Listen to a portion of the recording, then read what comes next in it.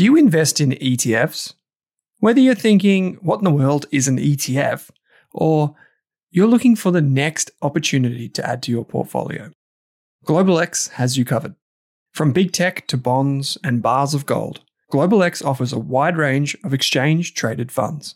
Go beyond ordinary with GlobalX ETFs.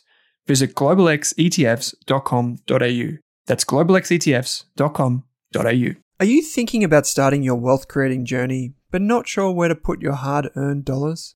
InvestSmart can help. InvestSmart offers a free quiz that makes it easy to find the right InvestSmart ETF portfolio to help you reach your goals. Just visit investsmart.com.au and hit Get Started. Answer a few simple questions about your goals and how much you want to invest, and you'll get a tailored statement of advice with a portfolio recommendation. You can visit investsmart.com.au for a no-obligations free statement of advice. This ad is brought to you by InvestSmart Advice, AFSL 334107. Hey there, here's a quick note. This podcast contains general financial advice only. That means it's not specific to you, your needs, goals, or objectives, so don't act on the information until you've spoken with your financial advisor. You'll find our full disclosure, disclaimer, and link to our financial services guide in the show notes. If you're looking for thought leaders on global equities, Nick Griffin from Munro Partners is one investor you should follow. In this episode of the Australian Investors Podcast, I chat with Nick about his career, about the Munro investment philosophy and investment process, how they distill and refine the world down into just a manageable list of global equities. Then we dive into themes, such as the 3 themes that Nick and his team are interested in right now. He outlines the theme itself, how they find it, and the companies that are interested in that sector or expression. We talk about Taiwan, China, chips, and ASML, a somewhat unwieldy business, but one that many investors follow quite closely. We also conclude with a discussion of why Nick has so much cash sitting in the fund. Nick was recently quoted in the AFR as having a significant cash balance, so we dive into what Nick may be waiting for before he redeploys all of that capital. If you're interested in global equities and really interesting long-term companies, this is a fantastic episode. To start things off, I asked Nick, if you could pick just 3 financial metrics from a company's financials, what would you include? Nick, welcome to the show. Thanks very much for having me on. It's my pleasure. I've seen you present a few times, never spoken to you in person, and everyone that I speak to says really good things. So thank you. It's my pleasure once again. I thought we'd start off the show with a few quick fire questions. Yeah, go for it. So the first one is, if you could pick just 3 financial metrics, ratios, however you want to cut that up, what would they be? So for us, it's revenue growth, like miles ahead, number one. Okay. We are growth investors. The reality is, to be a growth investor, you have to grow. Best way to grow is to grow your revenue. Yep. Below that, we'd point to earnings per share or cash flow. Either of those two. Here you go, I'm gonna cheat. But earnings per share and cash flow, you have to get your revenue to turn into earnings is number 2, and then the third one for us is debt. Okay. The reality is if you're doing it with a lot of leverage, that can be quite dangerous. So 2 are about opportunity and 1's about risk.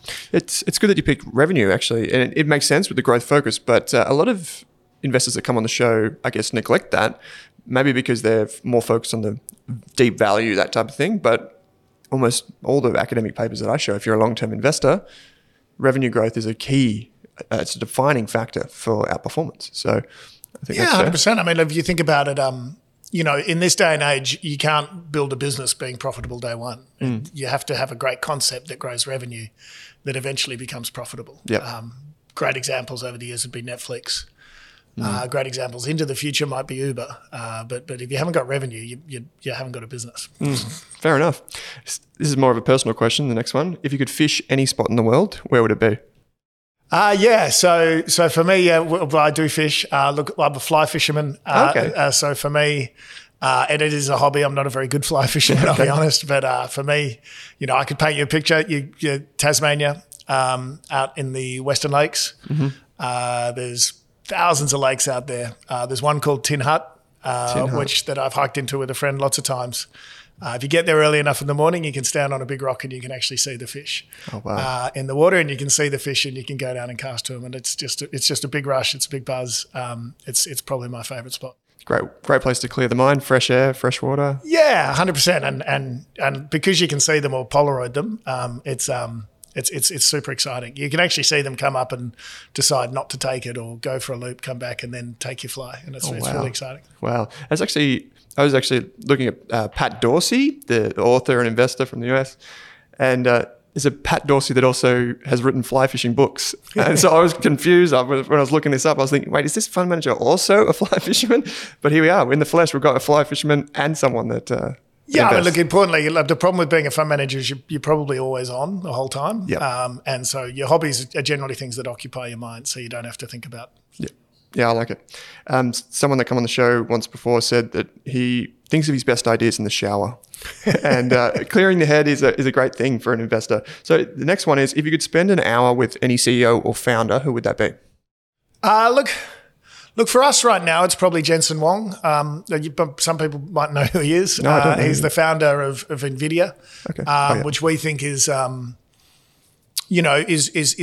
leader in artificial intelligence and where compute power is going to go. I'll probably end up talking a bit about this today. And Jensen is the founder of NVIDIA. He's the guy who could tell you how the world's going to look 10 years from now, and he'd probably be the closest to being right. Okay, great to know. Okay. Last quickfire question is, if you could hand a newer investor 3 books, 1, 2 or 3, however many you got, what would they be? Yeah, so from my point of view, I don't actually read a lot of investment books. Yep. I get that investment books are helpful, but everyone's got their own way of making money, if that makes sense. And I'd encourage the listeners to find your own way. Yep. There are other people's ways. You could look at it, take it on board, but find your own way.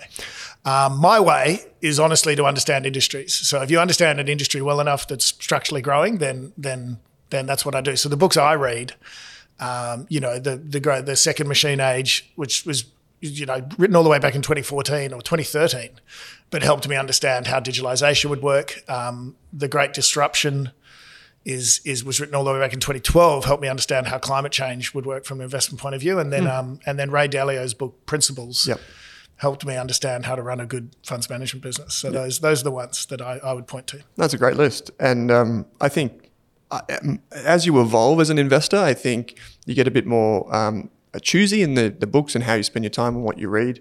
So I think those are great. I've never had anyone on the show who's mentioned those, so that's a first. Let's now jump back to you and your story. Yep. Did you have any entrepreneurial streaks when you were younger?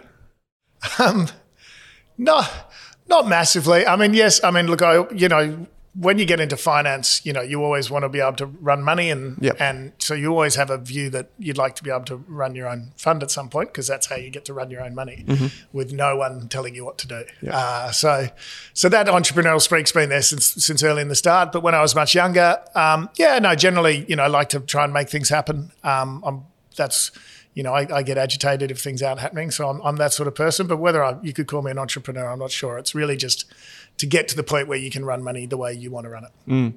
Well, it's actually interesting, because I tend to see when managers come on the show, there are entrepreneurial streaks or tendencies. Even if they don't take a lot of risk early on in life, they have a kind of curiosity about business, about investing, and just basically how things work. Did anyone, when you were younger, like family members or friends, does anyone spring to mind when you think about that, like how things work and people teaching you or influences? Oh, look, so 100% that's my dad. Yep. So my dad was a fund manager, yep. And he got me into investing very early on. I grew up in an age where lots of businesses in Australia were privatising. So, it'd be, some people remember, but, Commonwealth Bank privatised, and then Qantas privatised, and then Woolworths IPO'd, and then Telstra privatised. And these were great businesses that just needed to be run in the private sector, and they were huge free kicks as an investor. And so I invested in those in my teens and, had good results. And then, my dad was a fund manager. He travelled a lot. He got to meet lots of interesting people, and we'd always discuss this stuff a lot. So definitely been a huge influence on that side of things for me. Yeah, great. How about your career, Nick? You've been at some pretty prestigious firms or places. You're kind of straight out of the gates. As you look back on your career up until Munro, are there any profound moments or influences or even market environments that you can recall? There's lots of good ones. I started in an Australian funds management firm called CBA, which ended up turning into Colonial and covering Australian stocks. And I did that for about 3 years, and then did what most Australians did at the time and threw away a perfectly good job and put a backpack on and went travelling. And so from my point of view, I just always thought that going away overseas would, and, again, this was influenced by my father, would help you discover, all these new businesses, all these new ideas. For me, when I worked at Deutsche Bank as an oil and gas analyst in Edinburgh, that was a very profound time for me. I got to meet great fund managers like Bally Gifford, like Artemis, like Walter Scott in Edinburgh. Oh, yeah. And Munro, if you don't know, is a Scottish word for mountains, so a bit of a homage to those businesses, because I just really liked the way they did it. But also I was a broker at that time. I was an analyst, so I was on the sell side, and so we got to go to Libya, Kazakhstan, Russia. You went to some fun places, saw some really cool things, and just really learnt how the system worked. And so those years in Edinburgh in my 20s were quite profound in terms of sort of setting up what we wanted to do in the long run. Do you look back on that time and think, now oil and gas, like, was that insightful, or was it more counterpoints? Or like, I should probably know the answer to this question, but do you explore oil and gas as an investment industry, or do you kind of screen that out? Or so if you're an oil and gas analyst, back then oil and gas was the biggest sector in the market. Right. The biggest company in the world was Exxon, and we covered it. The biggest company in the world was in the UK, and the biggest companies in the world were BP, Shell and Total, and you got to meet the CEOs. You did their roadshows. So we were the big dogs back then. Tech was just, this is like 99, like tech was just with the new kids on the block. Yep. So we were the most important people at the firm. We were number one rated oil and gas team in the world. And so it was great fun. It was just a really good time to get access to a lot of very interesting things and go to some amazing countries and just see how the world worked. It was interesting. I think I heard you say before that you've invested through 5 market crashes. One of those would have been the GFC. Yep. How about that environment? Do you reflect on that now and have some lessons learned, or has that informed your process or your philosophy today? Yeah, so five. I said five bear markets. There's been 2 bear really markets, bad ones, being the tech crash where I was at Deutsche, and the GFC. So maybe if you just go back to the tech crash just quickly, that was interesting because we saw like basically 2/3 of the staff get sacked around you. So that was a profound experience because a lot of people left, and so from my point of view, being able to hang on to your seat was quite important in that period, and it's something that people should think about if they're in this industry, trying to hang on to your seat. For sure. The GFC, I was with K2 here in Australia, and that was different. It was basically a little bit like what we're going through now, is just to realise how bad things could actually get. And for us, at the time, Campbell Neal ran K2. He was very, very good at being very pragmatic about just saying, we just got to step to the sidelines here, guys. It's a difficult environment. He came up with these things like stop losses. Stop losses worked very well, something we inherited and used for the rest of my career. Just being really pragmatic about recognising it's a difficult environment, just stepping to the sidelines. You may have made a mistake here and to get out of the way. And that was my profound experience of the GFC, because the GFC, it started bad, but it just got worse and worse and worse. And you underestimated how bad it could get. Did you think on the way down that, we're at the bottom, or surely this thing's got to turn? Is that what you were thinking on the way down? Yeah, I think we tried to pick the bottom about 8 times and had to back out. Yeah. And on the 9th time, we got it right. So yes, we felt like that the whole way down. And you would put capital to work, but you just, again, that pragmatism would come through of let's just actually know it's not, let's get out of the way. Yeah. And that was the GFC for us. And at, at K2, we did very well. The drawdowns were small. And I say this a lot to people. I remember, it was less than a 20% fall peak to trough, yet the market fell 50. And then the next year, you made 35. So you don't have to pick the bottom. You just got to recognise sometimes it's raining, and that, sometimes you play cricket and you win, sometimes you play cricket and you lose, and sometimes it's just raining. And I think that was the big lesson of the GFC. It was just raining. Yeah, I like that analogy.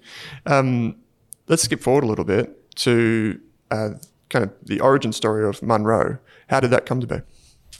Yeah, so I sort of talked a little bit about the time in Edinburgh and looking at a lot of those fund managers. So once you get into financial markets, for me at least, the goal was always to try and get to running your own firm or running your own fund within a firm. That's your goal once you're a fund manager. It's, you want to be able to, prove that you're good at it, but also, not have people tapping you on the shoulder saying you have to sell that, or if you don't sell this, you're going to lose your job, et cetera, et cetera. So that was always the goal. And then it was like looking at other people's businesses, studying them and deciding, how a good funds management business is run. I talked about Ray Dalio's book. I talked about the people we saw in Edinburgh. How do you run a good funds management business? And then how do you want to run the money? That's really where the concepts came from. That's actually a good thread that we should pull on is so what are some of the things, now that you've been through this process, what are some of the things that you did well and maybe you could have done differently? Yeah, so from my point of view, the thing we did well is we built a partnership at Munro. So people might realise this, but the partnership is modelled off a business called Ballygifford in the UK or Wellington in Boston, or even Bridgewater, Ray Dalio's business. So it's a partnership, and so the partnership allows us to get people to come in, and we give them equity in the company. Yeah.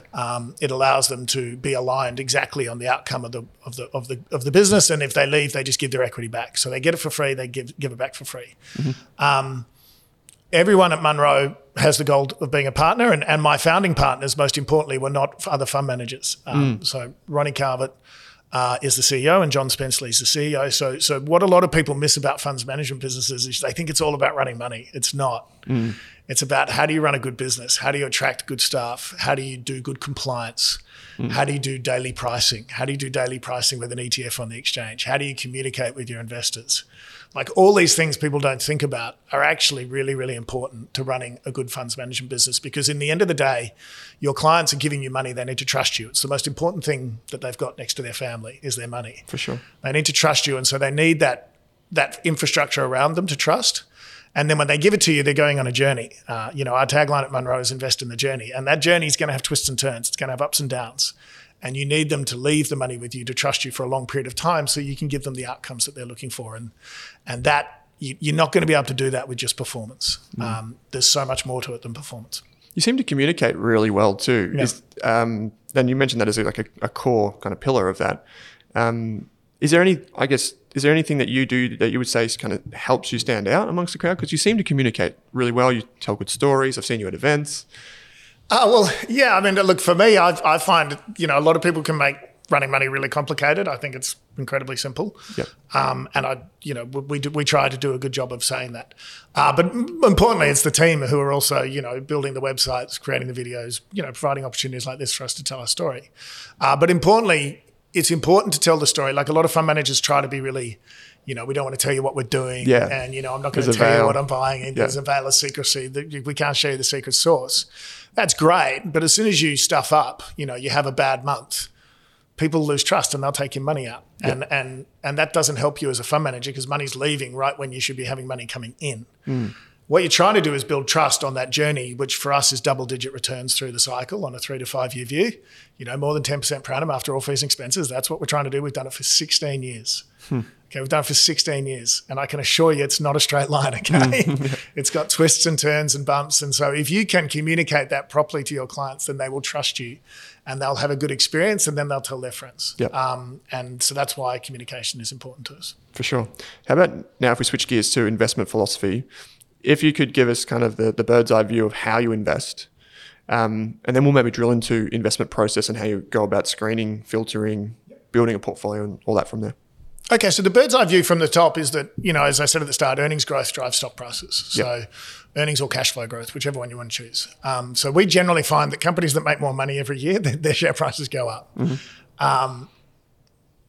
From our point of view, when I started this job, you could, when you're doing Australian equities, you're underweight certain sectors, you're overweight certain companies. That sort of makes sense in Australia. When you're doing the whole world, that's a waste of time. Yeah. You may as well just go and try and find the best companies in the world that are going to grow their earnings for the longest period of time.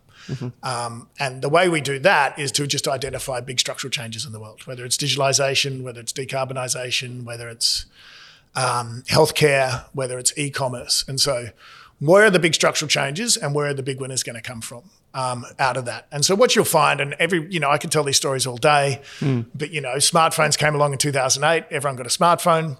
One company won, Apple, and 10 lost. Search engines were a cool thing. There were 11 search engines when I first found the internet. Ask Jeeves, Alta Vista. Yahoo, in the end, Google wins, okay? So find the big change and then find the big winner. That leads you to the double-digit returns you're looking for, and that leads them to that double-digit earnings growth, which will actually give you the double-digit returns. So that's our philosophy.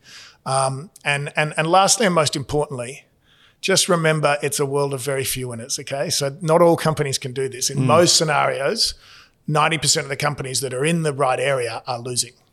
So just lastly, most importantly, recognize that on your journey to find these great companies, you're going to make a ton of mistakes, and just accept that. I think that's really sage advice. Let's drill into that then. So, you've got maybe 9 out of 10 don't win.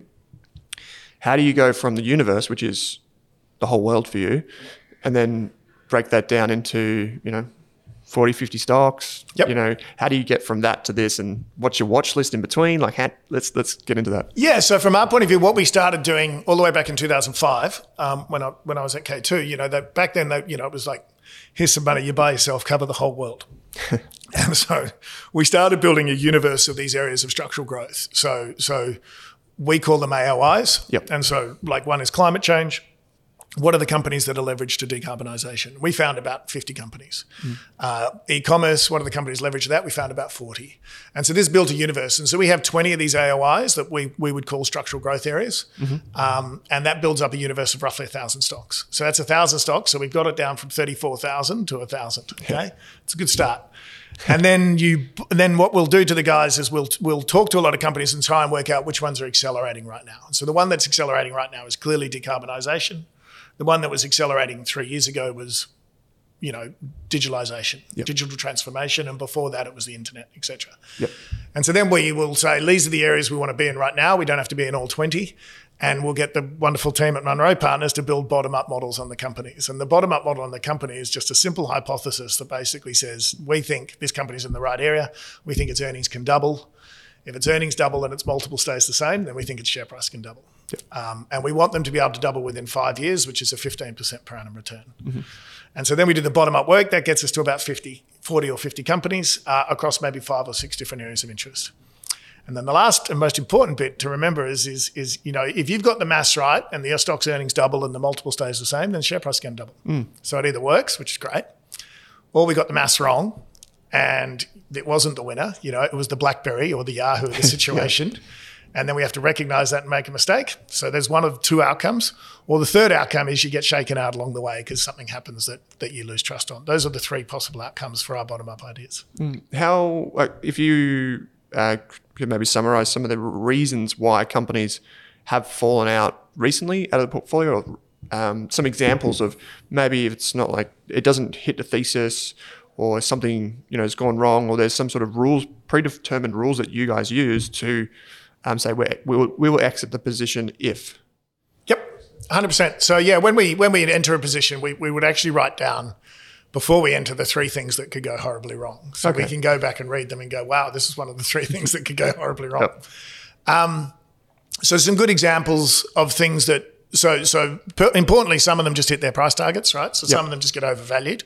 So last year, a lot of companies we like Atlassian, which we really liked and we still like, or even HelloFresh that we like and we still like, just hit their price target. They got overvalued versus the opportunity, and the opportunity was going to get complicated, so we stepped to the sidelines. So that's the first reason. That's a good reason because we made good money on both those companies and they have fallen since then, and we'd like to buy them back at some point. What are the things that go wrong? Good example last year would be Alibaba and Tencent. So we thought Alibaba was the Chinese Amazon. We love Tencent for its gaming business. They were big positions in the fund. We made a lot of money out of them since 2016 when we started. But the Ant-IPO was delayed. That was the first sign something was wrong. And we run these things called stop losses. So if any company falls 20% from peak or from cost, and as I said, we inherited this from our previous firm, it's subject to a review. You don't have to sell it, you just have to review it. Okay. And we would review the position and we all say, it's fine, we'll keep it. And then in 30 days' time, but we can only keep it for 30 days maximum. 30 days' time, if it's still triggering, we will review it again. And then we'll review it again. Geez, it's hard to say review lots of times. what ended up happening with Alibaba is it just kept triggering, and we kept trying to work out what was wrong. And then after a while, we're like, look, this is the Chinese government. This isn't a one-off thing. They are really cracking down here. And we have no idea what the earnings of this company are going to be. So let's step to the sidelines. Yep. And so on the third trigger, we sold it completely, which was May 2021. And since then, the stock's fallen another 60%. So that's a good option. And then other good examples another good example last year was PayPal. We just didn't recognize the competitive intensity had picked up. The trigger helped us recognize it, because by the time it's on its second or third trigger, like 4 or 5 guys at Munro are looking at this, trying to work out what the problem is. We're talking to everybody, and finally, thankfully, we worked it out in time and sold that company in January, and it's since fallen another 50%. Yeah, it has been a bit of a one-way street for PayPal lately. Just before we get to portfolio construction, how often do you travel, and how often are the analysts on the road, or do you have people overseas? Yeah, so we actually have 2 people in Canada, because we have a business in Canada, which is we have money there, but they're mainly in a sales role. We do all travel, yeah. I mean, so you got to get out to find out. Yeah. The reality is we all travelled extensively over the years. Obviously, COVID came along and created Zoom. We're very lucky to be here in Melbourne, actually near the big super funds, because the big super funds are now bringing their international money in-house. So a lot of the companies come to see us, or did come to see us, and have started coming to see us again. And yeah, I've been to the States and Europe already this year. And it's great to get back out there and see all the companies. And what's amazing is the CEOs want to come out as well, because they're lost. So yeah, from that point of view, when you're trying to find these few winners, meeting them and understanding, what their goal is on a long-term view is invaluable. So in terms of portfolio construction, you get down to these areas of interest, which we'll dig into a couple of them in just a moment. You get down to these areas of interest. How do you think about portfolio construction? And I guess maybe one interesting thing might be, when you think about the areas of interest, do you look at things like the correlation between these themes and how they blend in a portfolio? Yeah. So what we don't do is look at countries or sectors. I think, it's pretty much a waste of time, because the companies we're investing in are growing on big structural trends around the world, and, they're usually global businesses. So what we're trying to do with the AOIs is build a number of different idiosyncratic structural growth areas that don't correlate with each other, which is exactly your point. So what shouldn't happen is, if the climate bill in the US doesn't pass, for instance, that would affect our decarbonisation area, which is about 12% of the fund today, but it shouldn't affect the digital payment stocks, if that makes sense. And if there's a crackdown on interchange fees, that will affect the digital payment stocks, that shouldn't affect the healthcare companies, which are benefiting from other drivers around, biotech, et cetera. So they've all got different idiosyncratic growth drivers, so they shouldn't be too correlated to each other. But on top of that, there shouldn't be any one big change in the world that would hurt them. Yeah.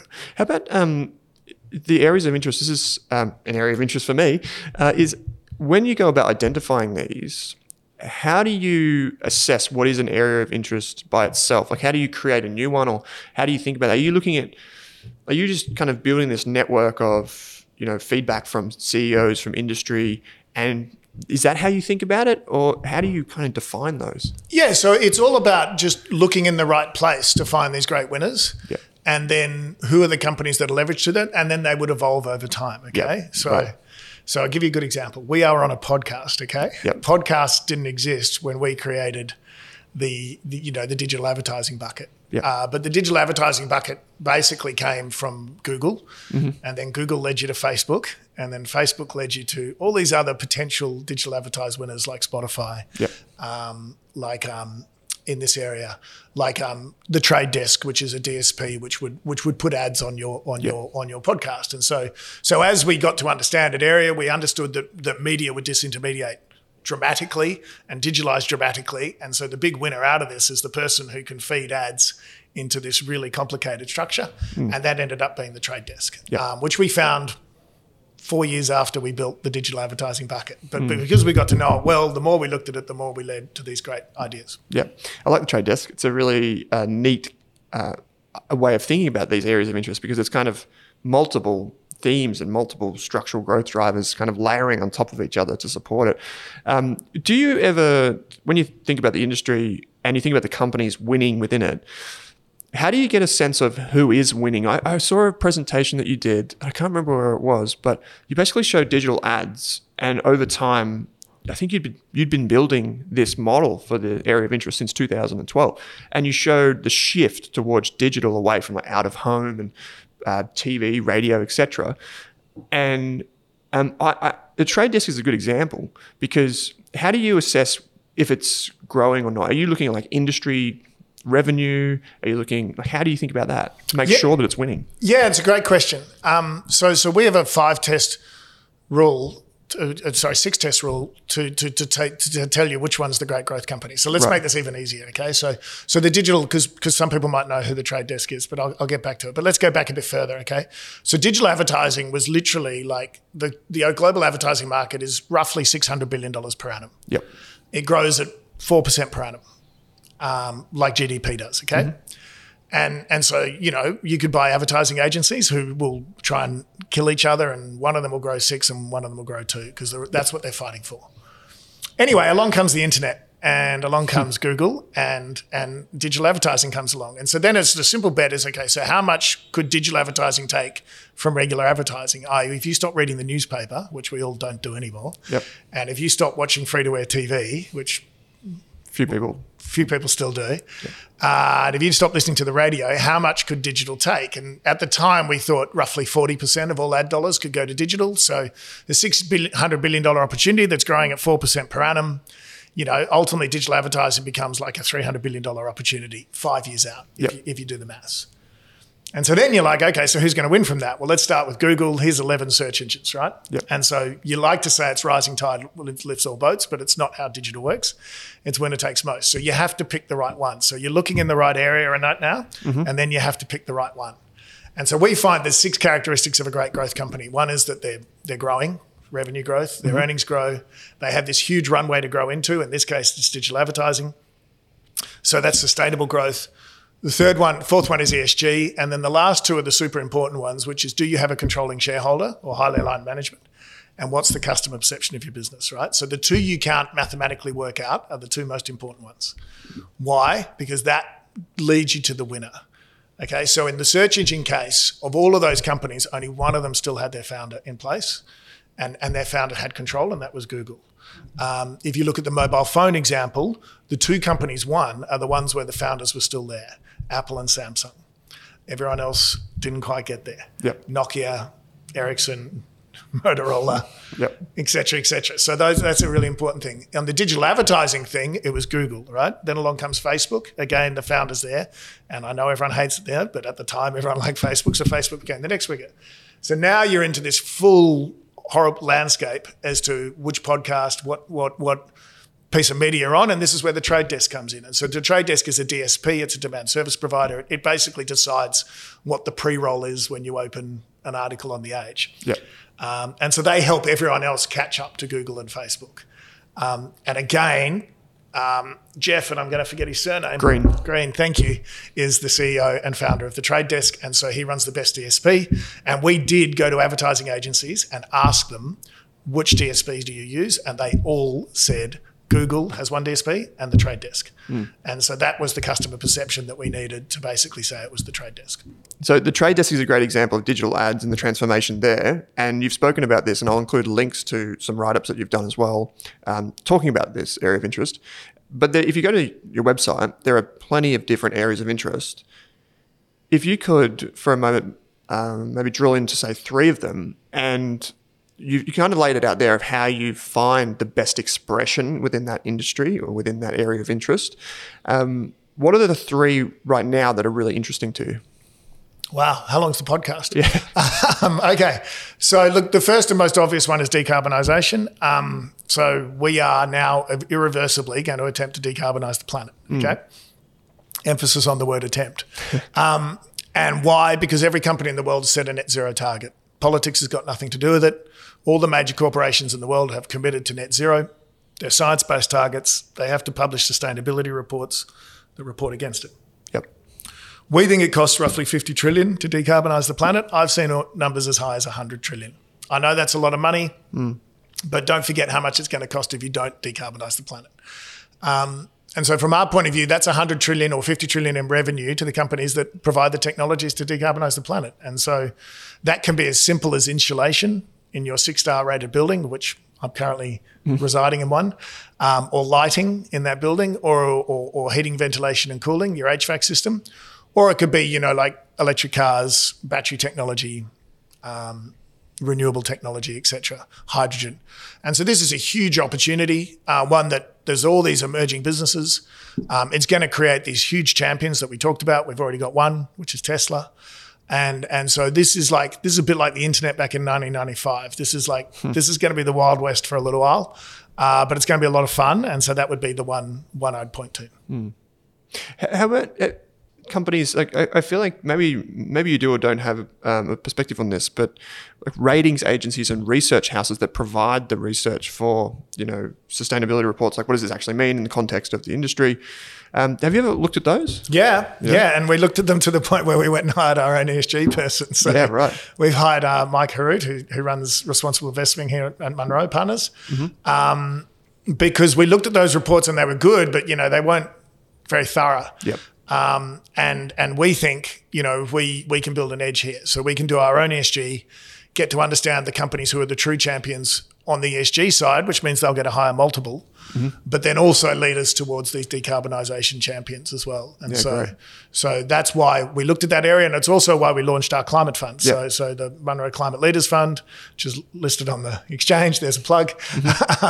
We set up a standalone fund for this because we think we're right at the start of this, and so we think it's a good opportunity. People shouldn't put all their money in it, by the way. It is a thematic investment. It's not meant to be a replacement for your global equities, but from our point of view, that's why we like this one a lot. I think there's a lot of edge we can build here in the next 10 years. Yeah, great. And that's a pretty exciting thing, not just for investors, for everyone that listens to this podcast and hears that. They're thinking, well, this is, people tend to think that, decarbonisation and net zero targets are going to cost my companies money. It's going to, my profits, my dividends, et cetera, et cetera. But it actually creates a kind of thematic or an industry within itself where companies can thrive. So that's one. We've got decarbonisation. Have you got two more? Okay. Second one, fairly simple, would be healthcare. I mean, look, it's a great area that we like a lot at the moment. Biologics drugs. People would remember that. If you got your Pfizer, Pfizer was an mRNA drug. AstraZeneca wasn't. Yep. The reality is the mRNAs worked better. This is biologics at work. This is going to keep coming. And so from our point of view, it's a really exciting time to be looking at these drugs and the way they're using technology to synthesize things. I mean, my favorite story about Pfizer, having seen them, and Moderna, they actually had the COVID vaccine synthesized within 4 days of effectively being discovered. And the next 2 years was basically getting approved and built. So just think about that for other diseases, things like malaria and other stuff that they can do now. So that's super exciting. We like biologics, and yes, it's the companies that create them, but more importantly, you can just buy the weapons manufacturers in this or the shovels in the boom. You can just buy the people that make biologic machines, i.e. the vats that you make these things, the vats that you have to grow the cultures in. And so this is a big structural trend where clearly biologics take share from regular drugs, and our job is to find the big winners here.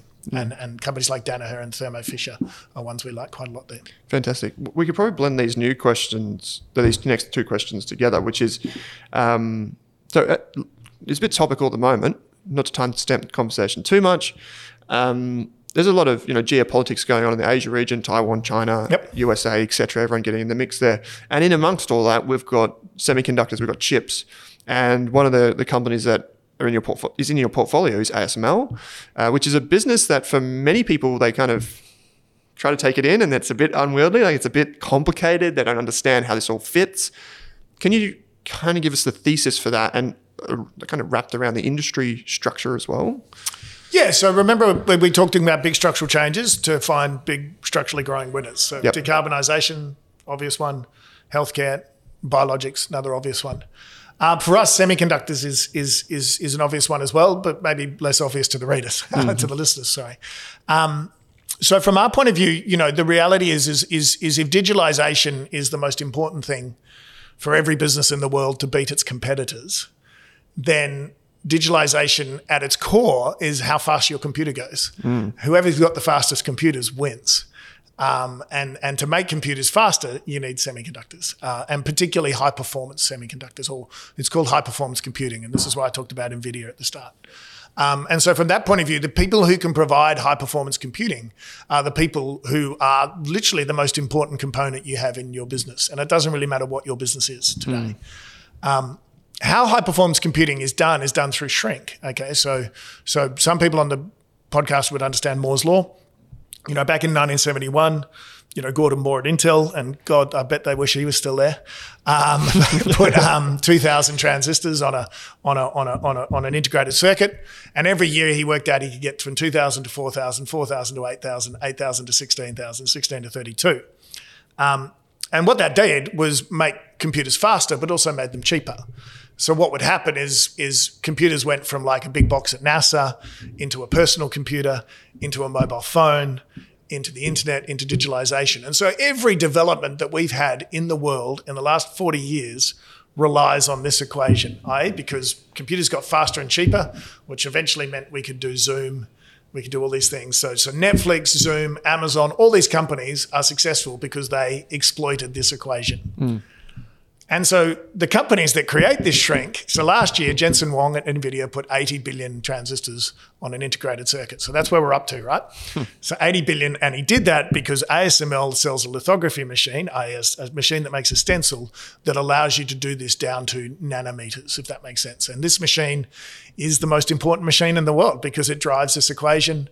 Everyone else has given up trying to get shrink. Everyone's trying to ride when it runs out. ASML is the only one who can do it, so it's a monopoly on the lithography machine. Those lithography machines mainly go to Taiwan because TSMC makes most of them, but Intel does, and so does Samsung as well. And the machine costs 168 million euros. It's about the size of a bus, and there's a bigger one coming that's going to cost about 360 million euros. And so from our point of view, ASML is the most important company in the world that most people have never heard of. So this is a business that's based in Europe, right? The Netherlands. Yeah, Netherlands. And it's it is the only business that can get chips effectively down to 3 to 5 nanometers. Is that correct? Yeah, so we're at 5 nanometers at the moment, and then we're going to go to 3, then we go to like 2.5, then we go to 1, and then we're done. Yeah, right. And then we have to stack them all on top of each other, or ASML is going to have to come up with something else. Yeah, right. I don't think we can actually get to 1. I think we can only get to 1.5. Right. So this is a technology that is so difficult to replicate. And that's evident by this one company. And it's now the kind of, I would say, the backbone of this geopolitical unrest in the region, because TSMC creates, I don't know, maybe you know how much of a percentage of the... About 80%. Yeah. And so that's a lot of concentration on this vital technology in one area. I think it was announced recently that the US would be the government would be investing a few $100 billion into trying to do their own like foundries and things in the United States. Is that correct? Yeah, correct. And so what's exciting? I mean, yeah. So now the world's woken up to this point that these chips are really important. Yeah. And so NVIDIA, who makes the best ones, or AMD, also makes the best ones. They outsource their production to TSMC. TSMC is a foundry in Taiwan, or they outsource it to Samsung in Korea. And so that's where they're all made, all the really high-end ones. Why? Because these ASML machines cost so much money that everyone else gave up. Yep. Global Foundries and UMC, all these other guys, they just make dumb chips. They make the chips that go in your car or your camera or your phone. But the really high-end ones are made by these two foundries. And one of them, 80% of them are made in Taiwan, which happens to be a disputed territory between China and the rest of the world. So like mass panic kicks in globally once people work this out.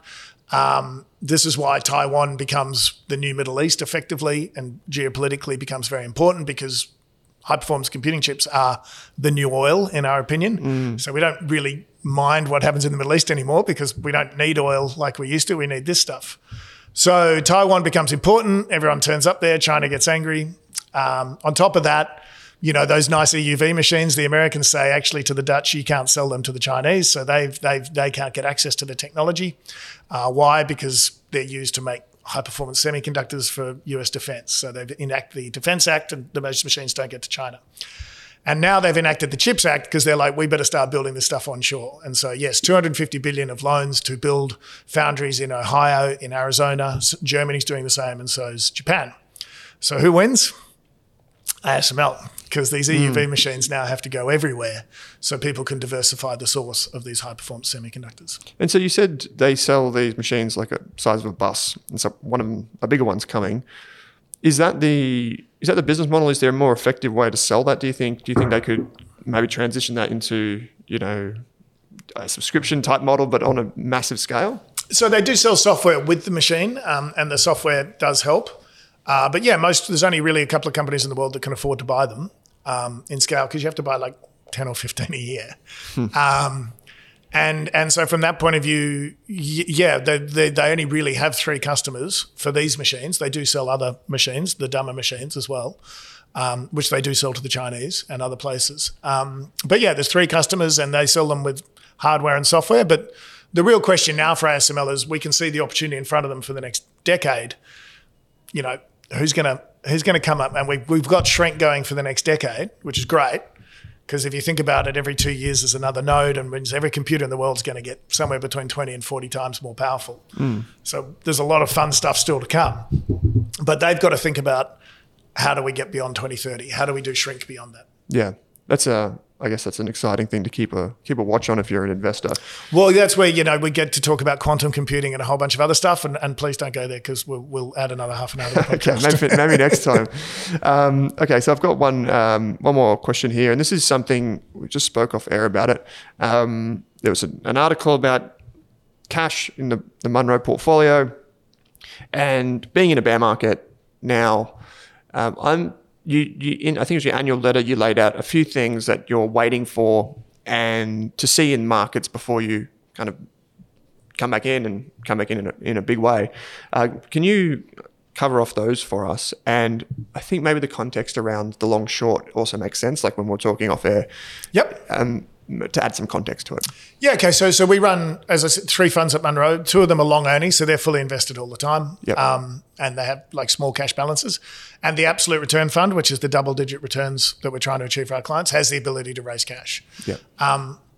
So unfortunately, a little bit late, about the second week of January, we realised that that we were going into a difficult period, and we raised about 40% cash in that fund, and we've been sitting on that cash ever since. And so everyone's been asking us, when do you put the cash back to work? And if I could go back to January, I would have raised a lot more, quite frankly.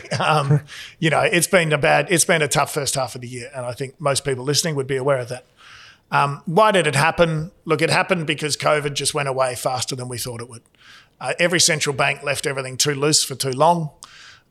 We all went away over Christmas. Omicron came along. Everyone got COVID. You came back, realised COVID was over. By June, we were all on aeroplanes around Europe or back travelling again. Life just went back to normal really fast. So what the central banks had to do was take all the stimulus out really quickly. And they should have taken it out last year. They didn't. You can understand why they got behind the curve. And so we've been going through this period of rapid rate rises. Those rapid rate rises cause an economic slowdown, and the market's been pricing it in for basically 6 months. From our point of view, to get to the end of this process, you need 3 things to happen. And the first one has probably already happened, which is that rates have to peak. So central banks have to get to a level that they're happy with.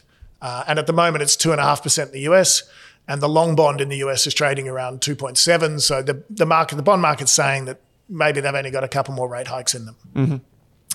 That's important because that was causing the de-rating. So growth equities were the first thing to get sold off. Why? Because if the risk-free rate goes up, your multiple goes down because it's a long duration asset. You discounted cash flow. You were stuffing around. Some of us may have hoped, and some things were being priced on 0% interest rates forever. In the end, that didn't pan out. So that was the first bad thing that happened. The second bad thing that is still to happen is the earnings need to go down. So these rates are going up. So we're going to have an economic slowdown. We don't really know how big it is. And the third thing is time. Generally bear markets last anywhere between 6 and 18 months. This one's coming into its 8th month.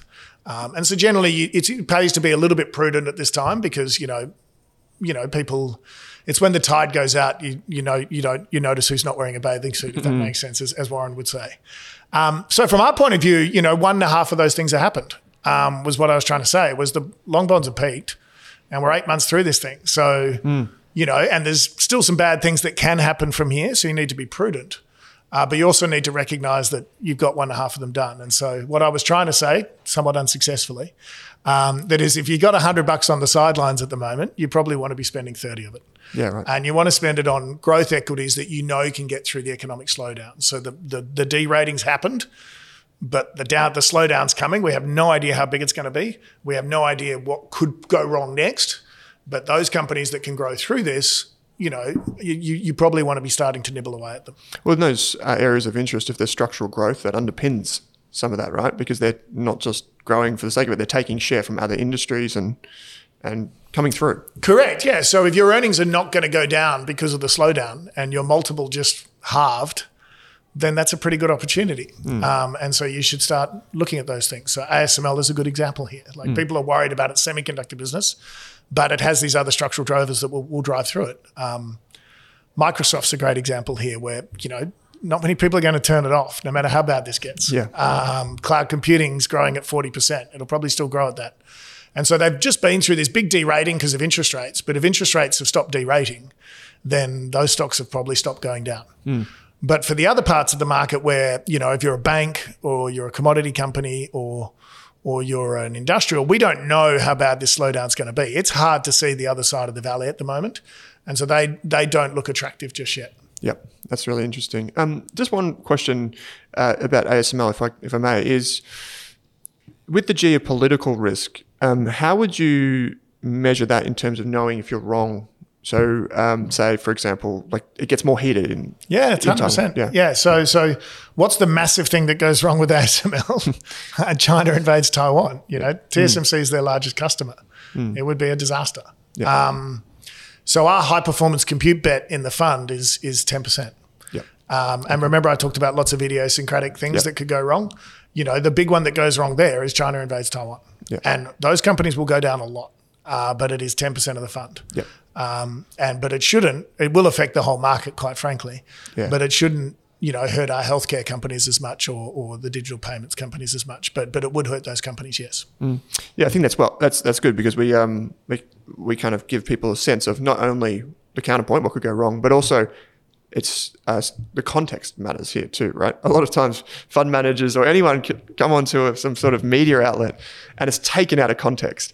And we take one thing to say, it's good, it's bad. It's kind of like a binary outcome. But when you say it's 10, that whole area of interest is 10%. Yeah. And I think that context is really important. So final question, Nick. If you could go back to a 20-year-old version of yourself, what would you tell yourself about money, finance, or investing, or even business? Oh, geez. I can tell myself so many things. Is it one? Or you can go for it. Free reign. Okay. So the first one I'd just say is it's important to be nice to people, quite frankly. I talked about a journey through different firms, different places where, at any time I could have lost my seat in the game. And it's important to be nice to people along the way because all those friends are the ones that help you when you get to the other side. And those relationships are just really, it is a relationship business at the end of the day. And that's been very important to my journey. From a funds management perspective, the most important thing to know is when you're wrong. You're going to be wrong a lot. It's okay. Just deal with it. And don't, discipline outweighs conviction 99.9% of the time. Okay. So have some sort of discipline to help you realize that you're wrong. I talked a bit about ours. But you're going to make mistakes. It's fine. There's only a few bank win winners. You want to run them for a long period of time. What you don't want to do is die in a ditch on BlackBerry. You could still hold your BlackBerry shares today because you thought the keyboard was going to be better than the touchscreen. Well, guess what? It wasn't. Okay. Apple was the winner. Recognize the mistake. Sell the BlackBerry. Buy the Apple. And the faster you do that, the more money you'll make. I really like it. I think you're the first person that's ever brought in BlackBerry in that final question. So that's great, mate. And just for listeners and viewers, links to Munro funds will be available in the show notes. There's ETF forms and there's unlisted funds as well. Is there a minimum on the unlisted funds? There is, but it's $20,000, but we can even waive it if we want to. Yeah, great. Okay, wonderful. Well, Nick, thanks for taking some time to join me on the show. I really appreciate it. No, thanks very much for having me on.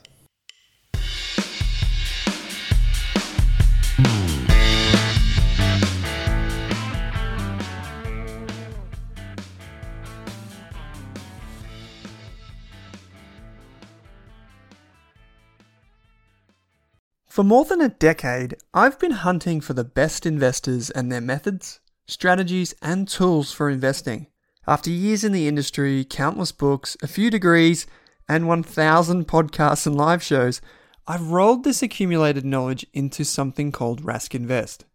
If you've ever heard me talk about a core and a satellite, active and passive, true long-term compounding, or you simply want to know exactly how I would invest, now is your chance. Rask Invest is our new investment service, designed for all types of investors who want professional management of their core portfolio at a low cost from a team they trust. Rask Invest helps you automate your wealth creation and passive income. Simply click the link that says Invest with Owen in your podcast player to join one of our live platform walkthroughs or book a call with us. You can also view the Rask Invest PDS and TMD and get invested with me.